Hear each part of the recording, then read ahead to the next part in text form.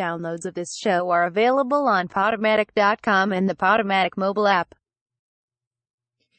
Hey, it's time for Dr. Lisa Gives a Shit. Hey, I'm Dr. Lisa, and I give a shit. I do. I care about you. Whatever's going on in your life, I do. Get in touch with me anytime. I'm here for you, okay?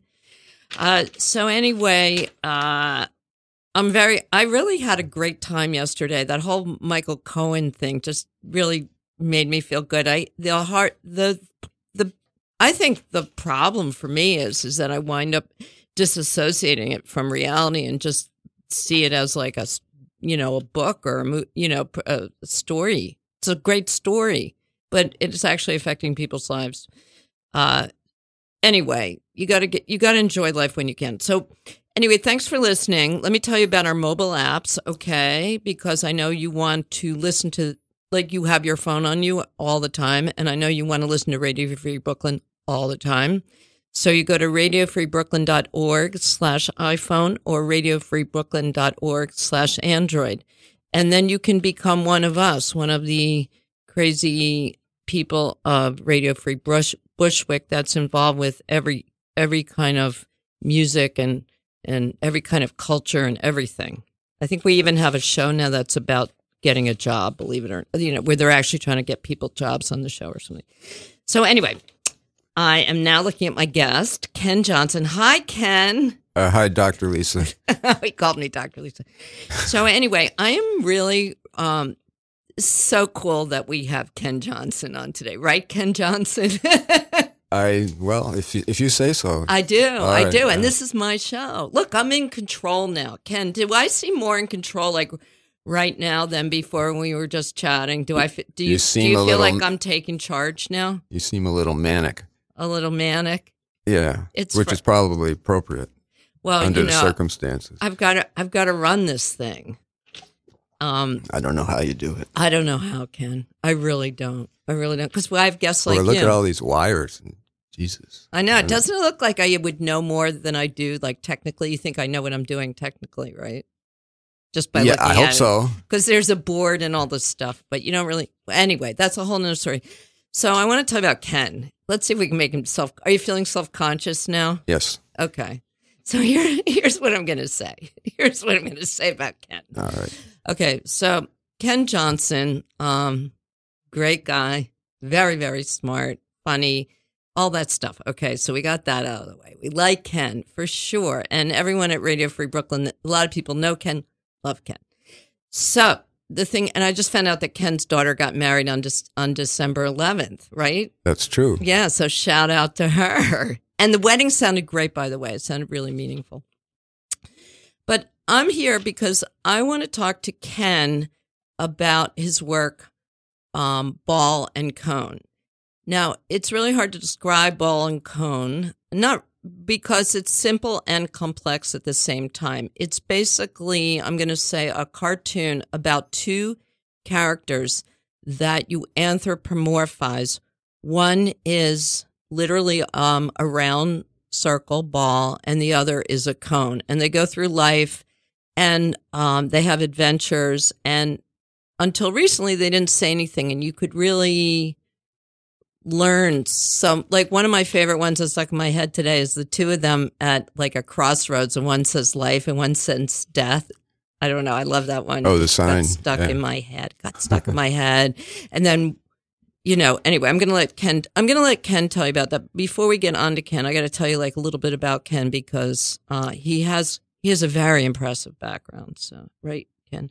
Well, he went to Brown, so that's a big deal, right? You went to Brown. Brown is like such a cool university, right? And then he went to State University in SUNY Albany, studied. He has a master's degree in studio art with a concentration in painting. He is a very, very well-known and respected journalist in the field of art. He has written it for like every important publication there is. He also wrote a book called Are You Experienced? How Psychedelic Consciousness Transformed Modern Art. And that was published in June 2011. Okay, so that's the background of Ken. And now I'm going to have Ken describe Ball and Cone. And by the way, folks, as I like to say, do your own fucking research, okay?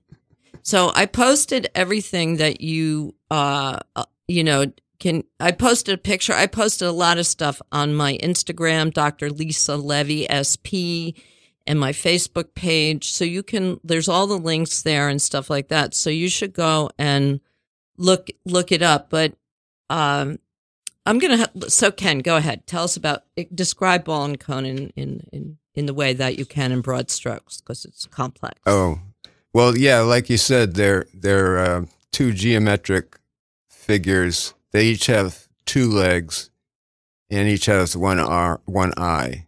So but they go around. They're friends. They're non-gendered, so there's no erotic relationship. Although friendship is, of course, erotic. But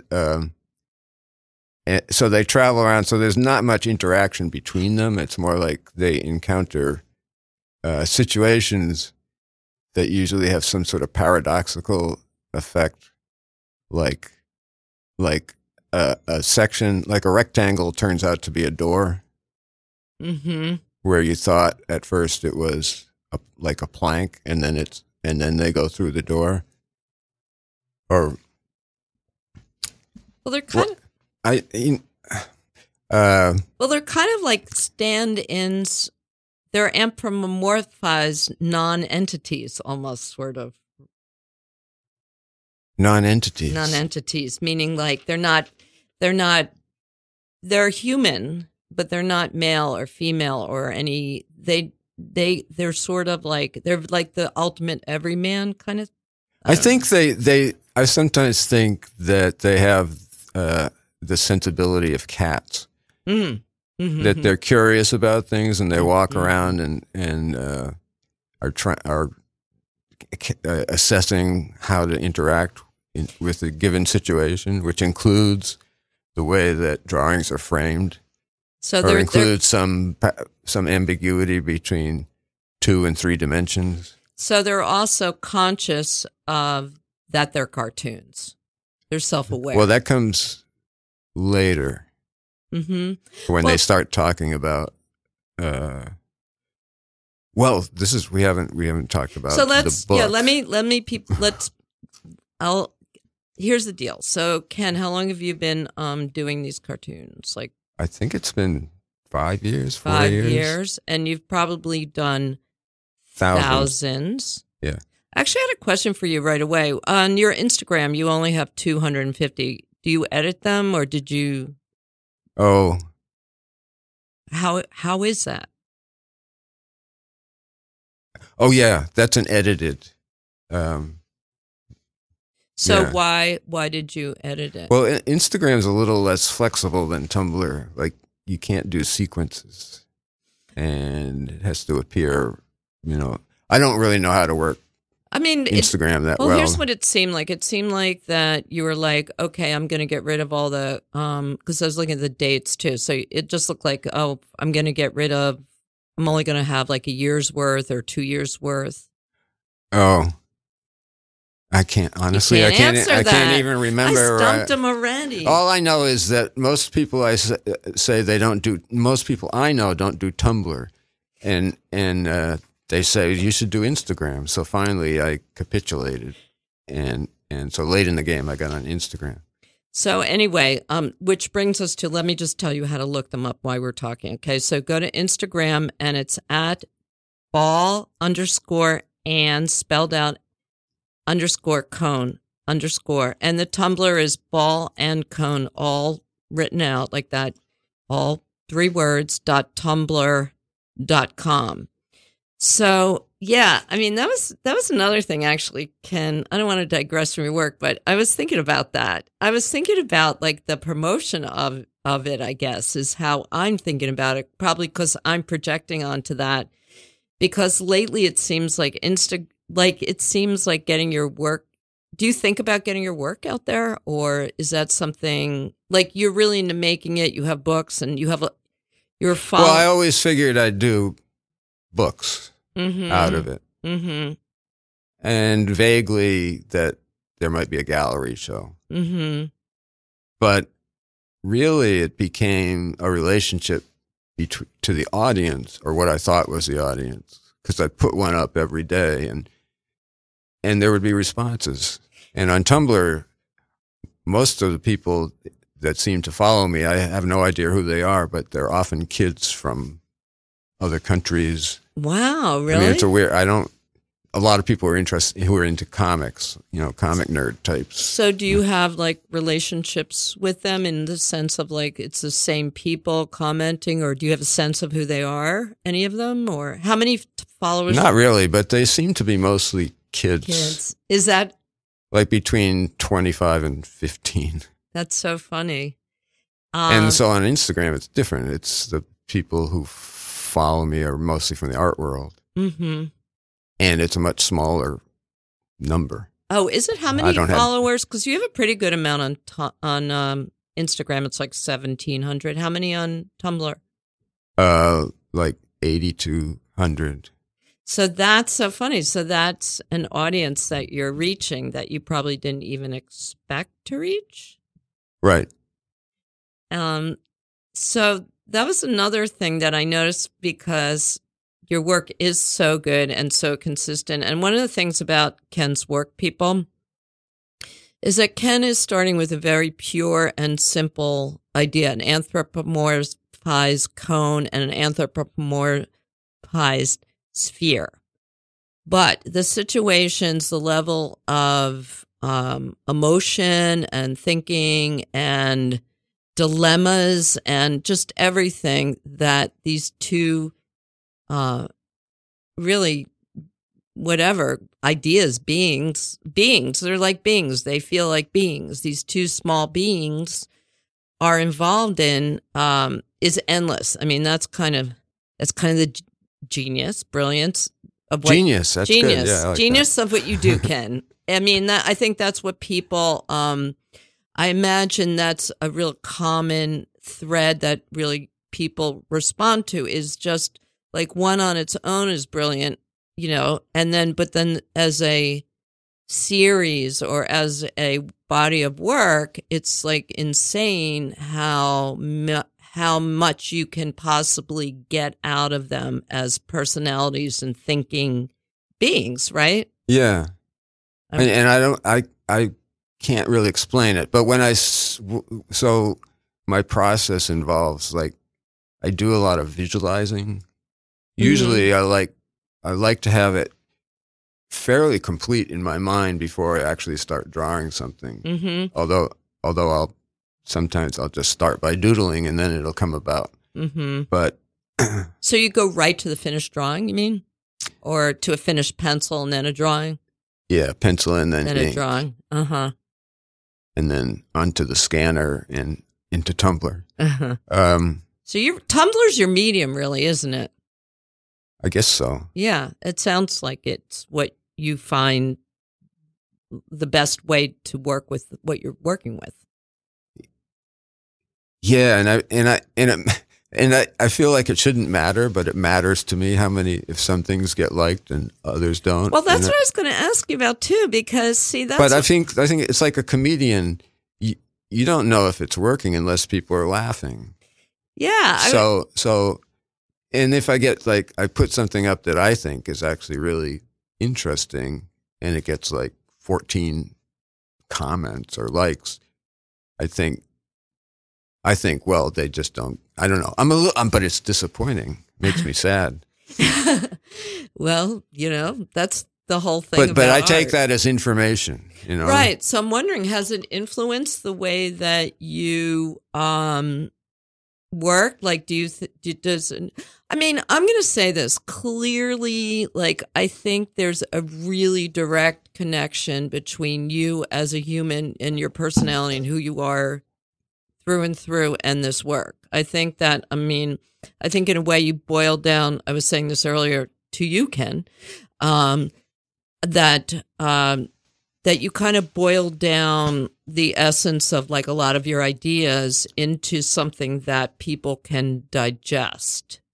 Well, when I do one, that's entertaining. If I'm I'm always thinking like, what's funny? Mm-hmm. I want to make something that's funny to me. Mm-hmm. And when I get a funny idea, which is usually involves some kind of paradox, Mm-hmm. some kind of visual, and just at some level conceptual paradox, makes me laugh a little bit. It makes my mirth meter go like that, you know. And then I feel like I can work with this. So the funny thing is, some people say this, and is that I'm not intending any other emotional effects, Mm-hmm. but it seems to happen anyway. Something a little more than just humor. There's some sense of them that they have this. There's a pathos about it, that they're caught in this world, like we all are. Mm-hmm. You know, So, I mean, I feel like that their sense of what they are in the world is like mine. like that That it's, everything is puzzling to me. right? How everything evolved a certain way, Yeah. or yeah. like because nothing does really make sense if you think about it that hard. If you think about it really hard, a lot of things. I mean, the way society is structured, for one, or why we decided that, why we wear clothes that are so specific and just like different weird things. Yeah. So with Ball and Cone, you sort of like try to filter out that level of detail. Right. And so I don't know if there's like a universally comprehensible kind of cartoon that anybody from any culture would get. It's interesting that at Desert Island Comics, that Gabe there has been selling. That's a really good store on Metropolitan, right, in Williamsburg. Right. And the first volume of Ball and Cone, which I did almost 6 years ago, well, whatever, near the beginning, he's been selling fairly regularly. Oh, that's wonderful. And he said little kids like it. Because it doesn't have words, but it has. But what's so weird? And I thought that made me like happier than anything. See, that's so weird because the thing that's so weird about it, that is so weird because they're really complex and simple ideas. That's what's so weird about the cartoons, is that. Do you know what I mean? Does that make any sense? Well, part of it is they're cute. The whole issue of them being cute is amusing to me. And also, so cute is like a cute thing is a thing you want to take care of and sort of cherish or, protect. Mm-hmm.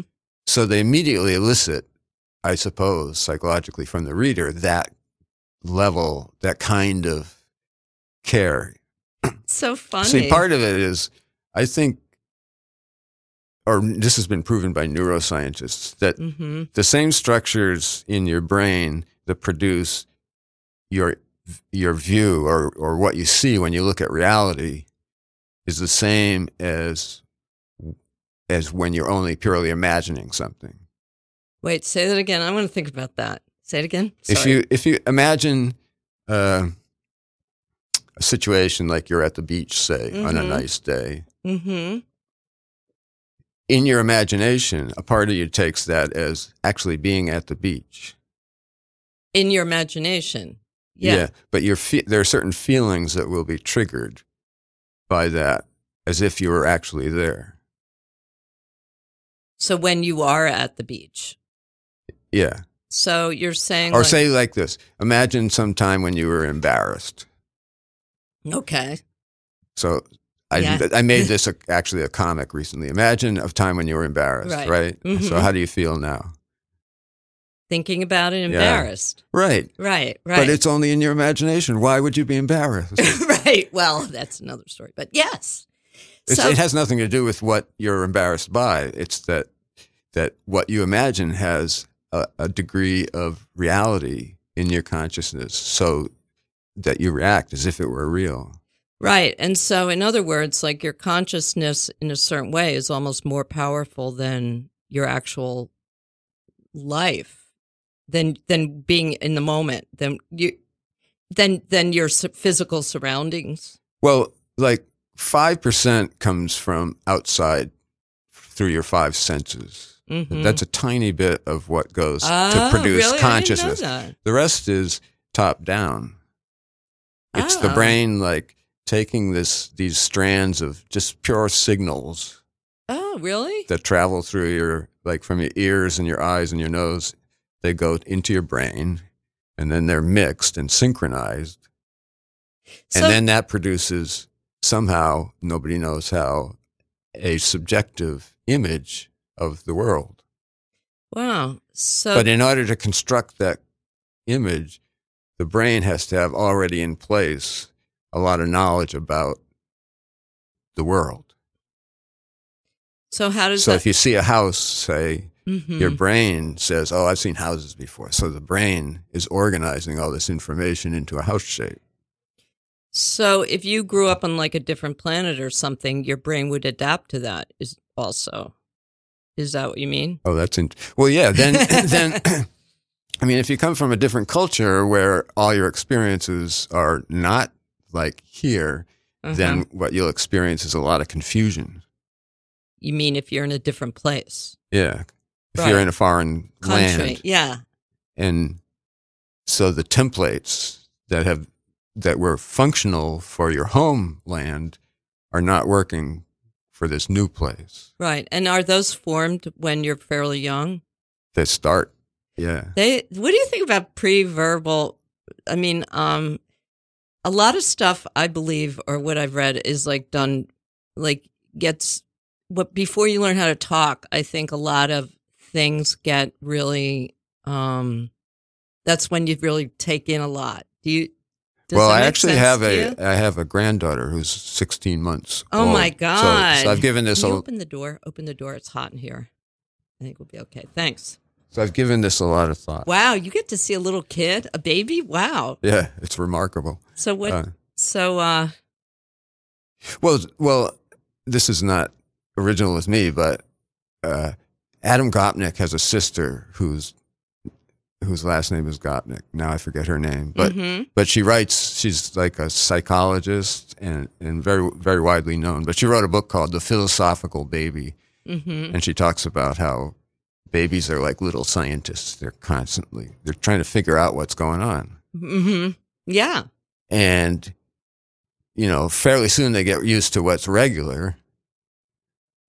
They may fight it, but regularity eventually overcomes their fantasies, the reality principle. And they like routine. It's kind of like I noticed but already like this child has a sense of humor.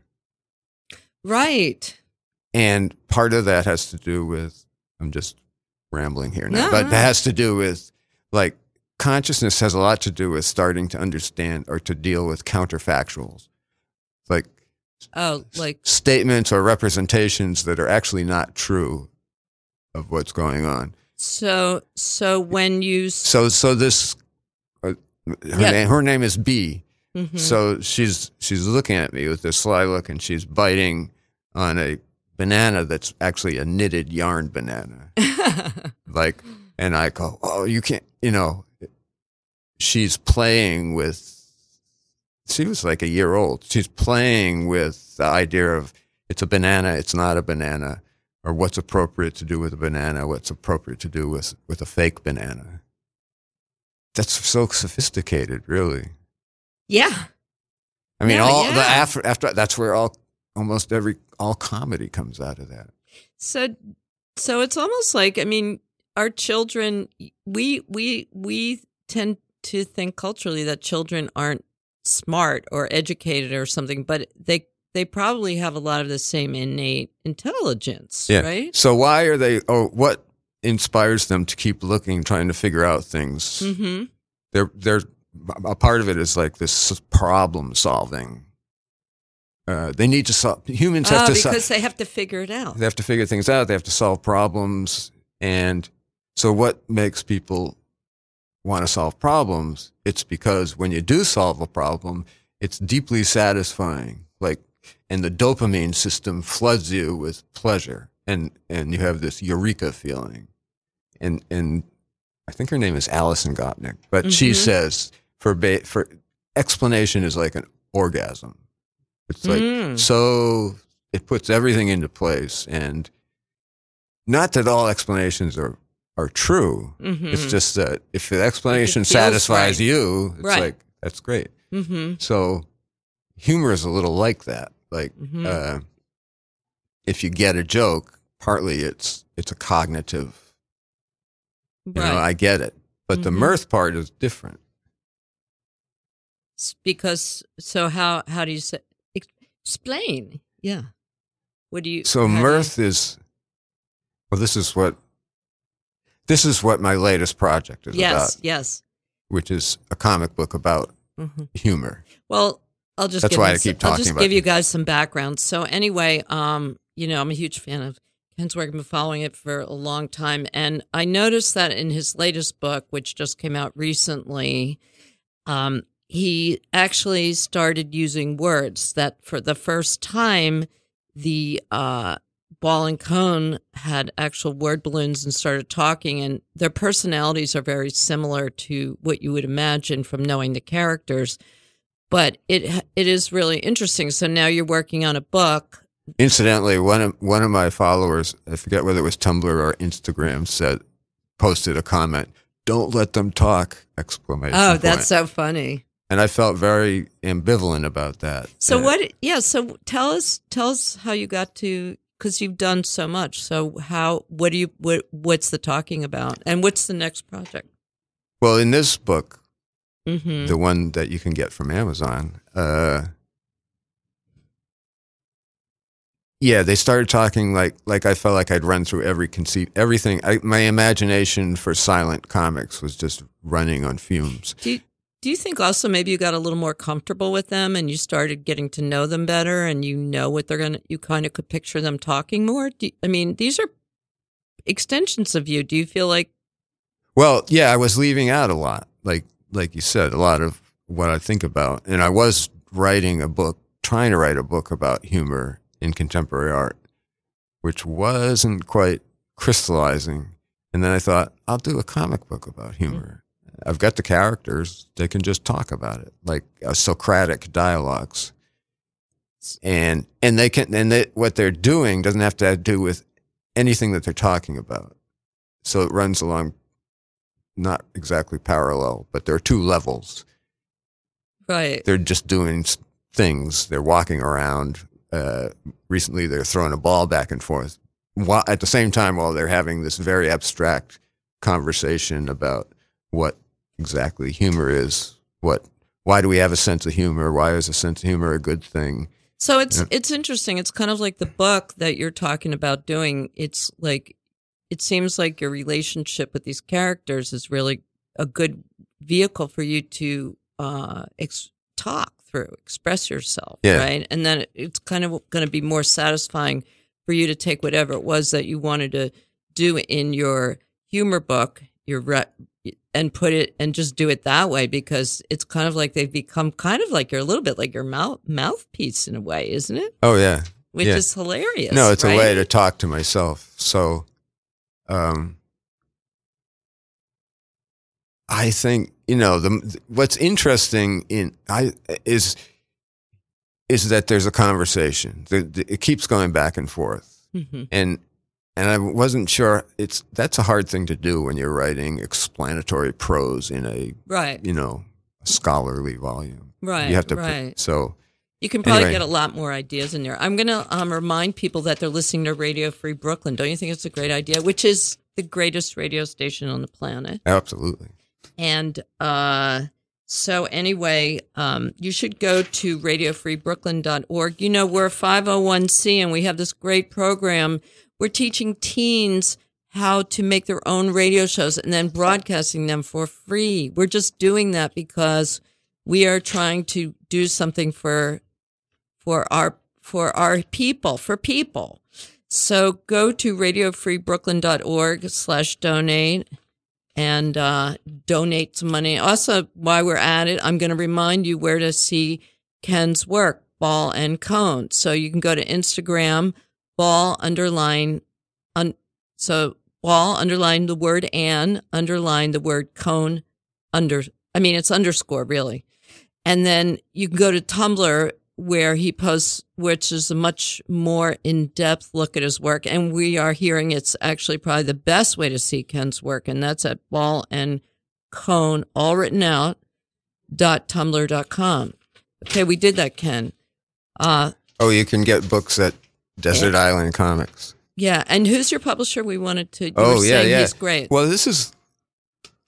I had in mind wanting to do another Ball and Cone book, but wasn't really sure. The first one was self-published, and I thought I'd self-publish another one. And I got to know Ryan Forster through some other connections, and he's an interesting young artist, and he's the publisher of Rat Star Press, which somebody pointed out to me recently is a palindrome. Oh, interesting. Yes. Anyway, and he suggested doing it as in the form of a book that measures 6 by 4 inches, but that would be fat.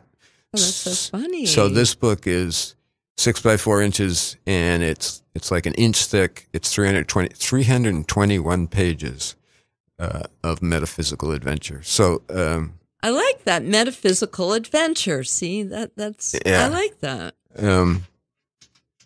So Ryan had a lot to do with how this came about. It's really, and I have to, and it was going to be cheap too, $10. Yeah, from Amazon.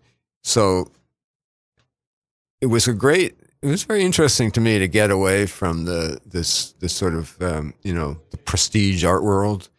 Yeah, and not really think about what the competition for attention within that world. Yeah. That's interesting because, folks, Ken was an extremely well-known critic and art critic, and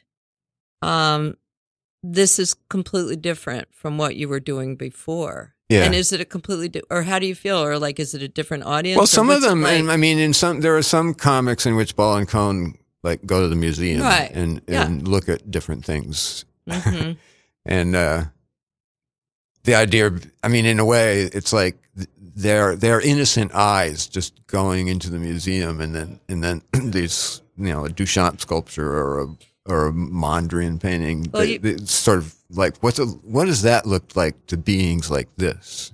There's one where you had an art opening that I thought was really funny because it captured, they look more like art than the actual art on the walls, the characters. And but it gives you that feeling of how super, just like it doesn't really matter what the people there are there to show off. It's kind of it kind of felt like that more, they seem to have more attention than the art. There was more. I never made that comment. You're thinking of somebody else. No, I'm not. I interpreted it my way. Oh, all right. Yeah. So, what was I going to say? Oh, yeah. And so I was talking to Ryan, and he said, people say I need a logo. And I said, oh, that's a great idea for Rat Star Press. And I said, let's make one. And he said, well, make a rat eating its own tail. So if you look on the publisher's page. I saw that. That was my... that's so funny, because I saw that image in here somewhere. And no, it's on the first page. Okay. Well, anyway, they can't see it. They have to get the book to see it. They have to get the book. Get the book so you can see it. But that's really funny. So there was something I noticed that there's no, so they seem to be asexual except in one frame where there were breasts. Do you know which picture I was talking about? Oh, yeah. Yeah. So that was a Southwest landscape. Oh, I see. So this was my theory, and you tell me what you think, what the reality is. So my theory was that that sex is so complex and emotions, and that maybe you didn't want to bring in like direct emotions and sex into what you were already doing, or what's your what that was what I was thinking, but what's the reality? What is it? What's the truth? I really don't know.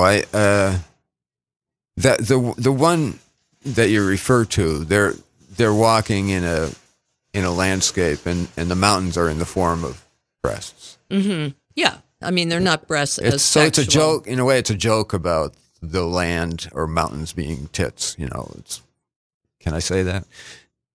Tits? Yeah. Fuck yeah. Fuck, Okay. you can say tits. But I don't know, sexual humor is not very interesting to me. So you mean your focus is Maybe because I'm so old that No, I I think don't have the same interest that I might have had. Well, I think sexual humor, especially when you're talking about doing something visual, is so, overdone or well worn. It's hard to make like something surprising. But what I'm hearing from you is that humor is really important to you in doing this work, right? Humor. Yeah. So I could see how sex wouldn't necessarily lend itself to humor unless you were drawing like penises or something like that, or like unless it was very overtly sexual. Yeah. You know what I mean? Yeah. Like it would really be hard to Well, communicate. part of it is I just don't like sexual images in this. When I'm thinking about Ball and Cone, just don't come to mind really. Mm-hmm. Yeah, because they're probably really different parts of who you are. So maybe maybe I'm thinking at a pre-sexual level as opposed to post-sexual. Maybe. I also wonder. So you're a father, right? Yes. So, do you think that maybe is there some part of you that draws on that? Like, Oh well, wondering- see, the Ball and Cone came about because when I was in graduate school in 1976, I made a painting of a little house with a cone and in the doorway, the open door, and indoors is a ball. Mm-hmm. Sort Wow. of surrealistic Magritte-like thing. But the cone and the ball had no feet, no appendages. They were just geometric objects. Mm-hmm. So, did I ever tell you this story? So I don't know, anyway, but it was. They haven't heard it. I gave it to friends for a wedding present, Uh-huh. and it turned out that this was a guy I went to high school with, and so his son is Ryan Trecarton. Ah. So Ryan grew up with this painting in his house, Mm-hmm. and Ryan, for those who don't know, is Yeah, he's a famous major video artist. Right. So anyway, Ryan appropriated the painting and went on his travels, and then the painting was lost. Like, What do you mean appropriated? He took it with him? yeah. So he actually physically took it with him, like to college, or Well, no, this was after college. as an art project. as part of his. He had this Yes. entourage of Oh, people. yeah, They so traveled when he around was in a making bus. videos. He included it in an installation they did Right. in L.A. and because he told me that it had a profound influence on him Really? growing up with this painting. That's so funny. So it is really interesting, isn't it? I haven't heard you talk about that before. Like, I haven't thought about that, how this is really appealing to children. Huh. I guess that's, yeah. And I wonder what I mean, that I is. haven't, maybe that, and when I think about art that I like, most of what I like would probably appeal to children. Really? Like, Jeff Koons. Jeff I don't Koons, know. you You know, like- I Yeah. mean, I know there's a lot wrong with Jeff Koons, but yeah, I like But his, I think he's his a early genius, so- stuff. Yeah. anyway, No, but you know, pop art. I like the whole, yeah, pop art. It's very like intellectual. It's intellectual. It's like something that like you can think about. It's very like, but it's like really funny that it appeals to children because there's something so universal about it. That's what's so interesting. And also what I thought was what I thought was really weird is like, honestly, I thought that when I looked at your Instagram account, I thought, oh, you must have like, 10,000. I was surprised that you have less Instagram followers than I would have thought, being somebody that people in the art world know and respect.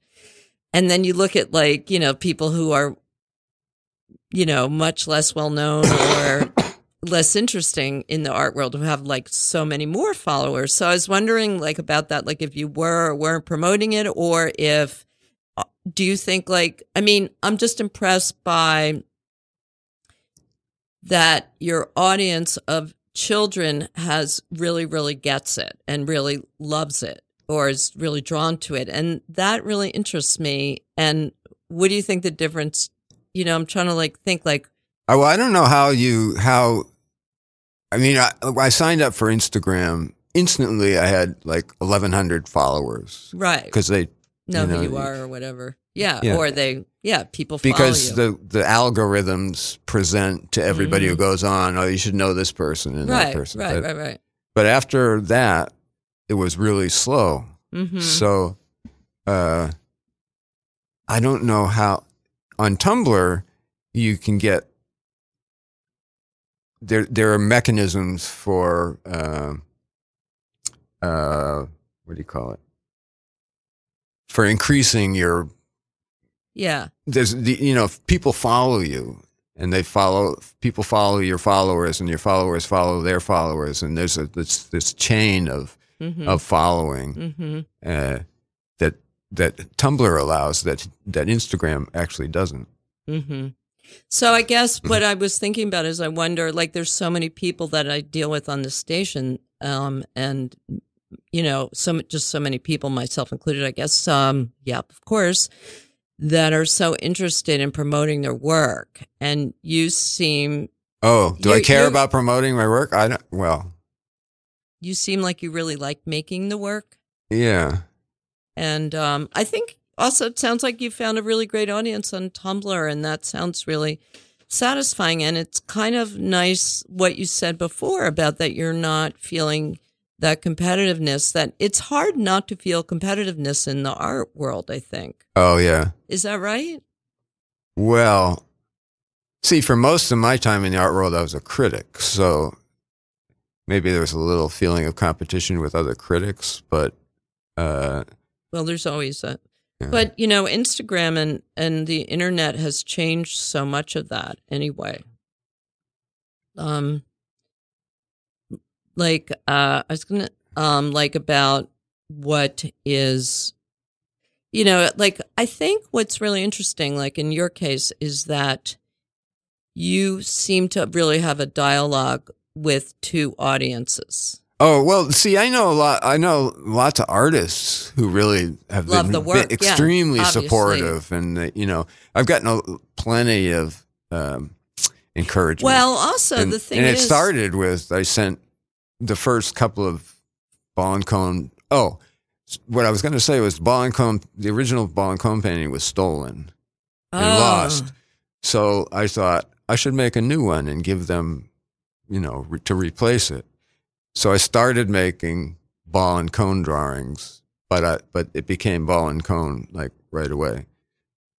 So that's how it came about. And that was. But but why Ball and Cone? I thought in the original painting, the cone is standing outside, the ball is inside. I had like 6 months before that, I had gotten married, and that was young. I was like 23. My wife was 22. Wow, you're so young. And so. There was in the back of there was a lot of my mind thinking, what have I got myself into, So I thought, like, the cone is like me standing at the threshold, still not feeling like he's all in yet. Oh, really? You know what I mean? Like, it was like an ambivalence and anxiety about having gotten married. That's so interesting. So it began as they're not just anthropomorphic, they embody a certain feeling that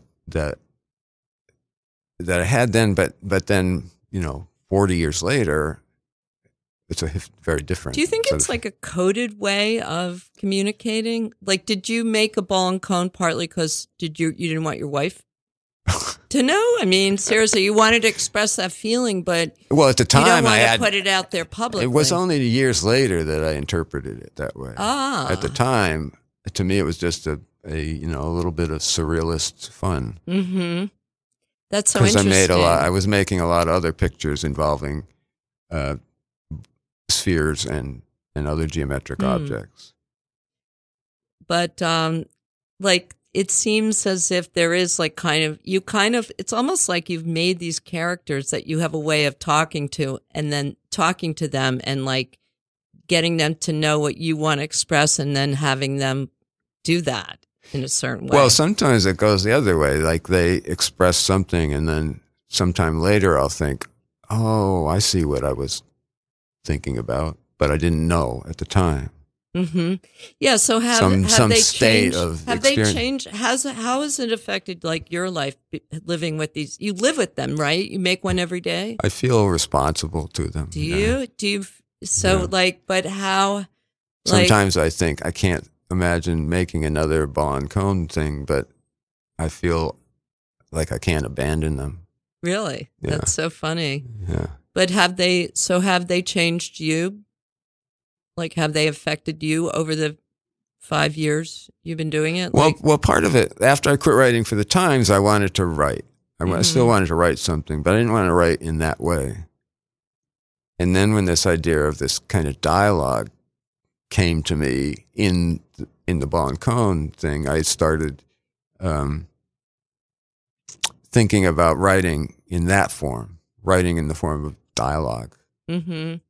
And like I did that for the show at Mimi Park's at Thomas Park Gallery. Yeah. I wrote little dialogues for each of the That was great. pieces in the show. This is a show I curated called Zentrified. But it seemed like a really, a lot of philosophical writing is so convoluted, and if you distill it down to its basic soundbite of whatever of these paragraphs, you can do that. Mm-hmm. And that's where the humor comes in, because if you take it for what it is, the philosophical writing, it's very dense and, but if you think it like what you're doing is sort of thinking it through to where it's almost funny, right? Yeah, and I thought, I'm going to write these dialogues without feeling obliged to be fair to any other philosopher or thinker or writer. I'm just going to write what I think, or and put it in. And it also, like, you don't really necessarily. What's so funny is what I was saying about it being so simple and so complex, because you can take it on a lot of levels, but you can take it on a very what you would imagine a child would, in a very just instinctual way, and get it. But you can also think about it a lot harder and think about the implications of it for humanity. Right? Yeah, and in a way, this comic that I'm working on, I hope will kind of end on a kind of cosmic note. I'd like to think that there's a big picture. I don't really know. I just have this intuitive feeling that I'd like it to, what seems really get to the end of the rainbow or something. Talking to you about your work now, what's seeming really unique to me is that you're using the language of comics, but in a way that I think is, I don't know that much about comics, but I think it's, very original. Like, I don't know of any comic like this myself. Do you? No. And so what you're kind of doing is explaining the world in a certain way, or just it's like you're using the language of comics to communicate very complex ideas that you have in a way that I think you have some interest in entertaining. Well, yeah. Right? That would be nice. Yeah. Yeah. You have a real interest in entertaining, I think. If it's not entertaining, then, who's going to look at it? And humor and being funny. But you yourself, although I do find you humorous and entertaining, I'm talking about the world of performers. Like, you wouldn't be the first, I You don't think I'm a funny guy? I do think you're a funny guy. Absolutely, I think you're a funny guy. But I haven't seen you, like, have you ever thought about doing something that was more performative? No. Yeah, I just don't see you in that. I feel like this is really entertaining and you have a real desire to entertain, but you don't want to be an entertainer yourself As a performer. as a performer. No, that's the beauty of being an artist or a writer is you're not out in front of people. But I'm not sure if everybody is that interested in entertaining through their work. Do you? Like the thing As about, opposed to what? well, like the thing about painting, painting abstract, whatever the fuck they want to paint, or I think a lot of art is very serious. Oh, I see. Yeah. But yeah, it has something. Entertainment is not considered a very high value. No, and by it's the art world. also very one of the things that bothers me personally about a lot of art is it's how opaque it is. It doesn't communicate, right? Well, it depends on a particularly informed kind of viewer. So some of it is arcane but well known within certain narrow circles, and that's.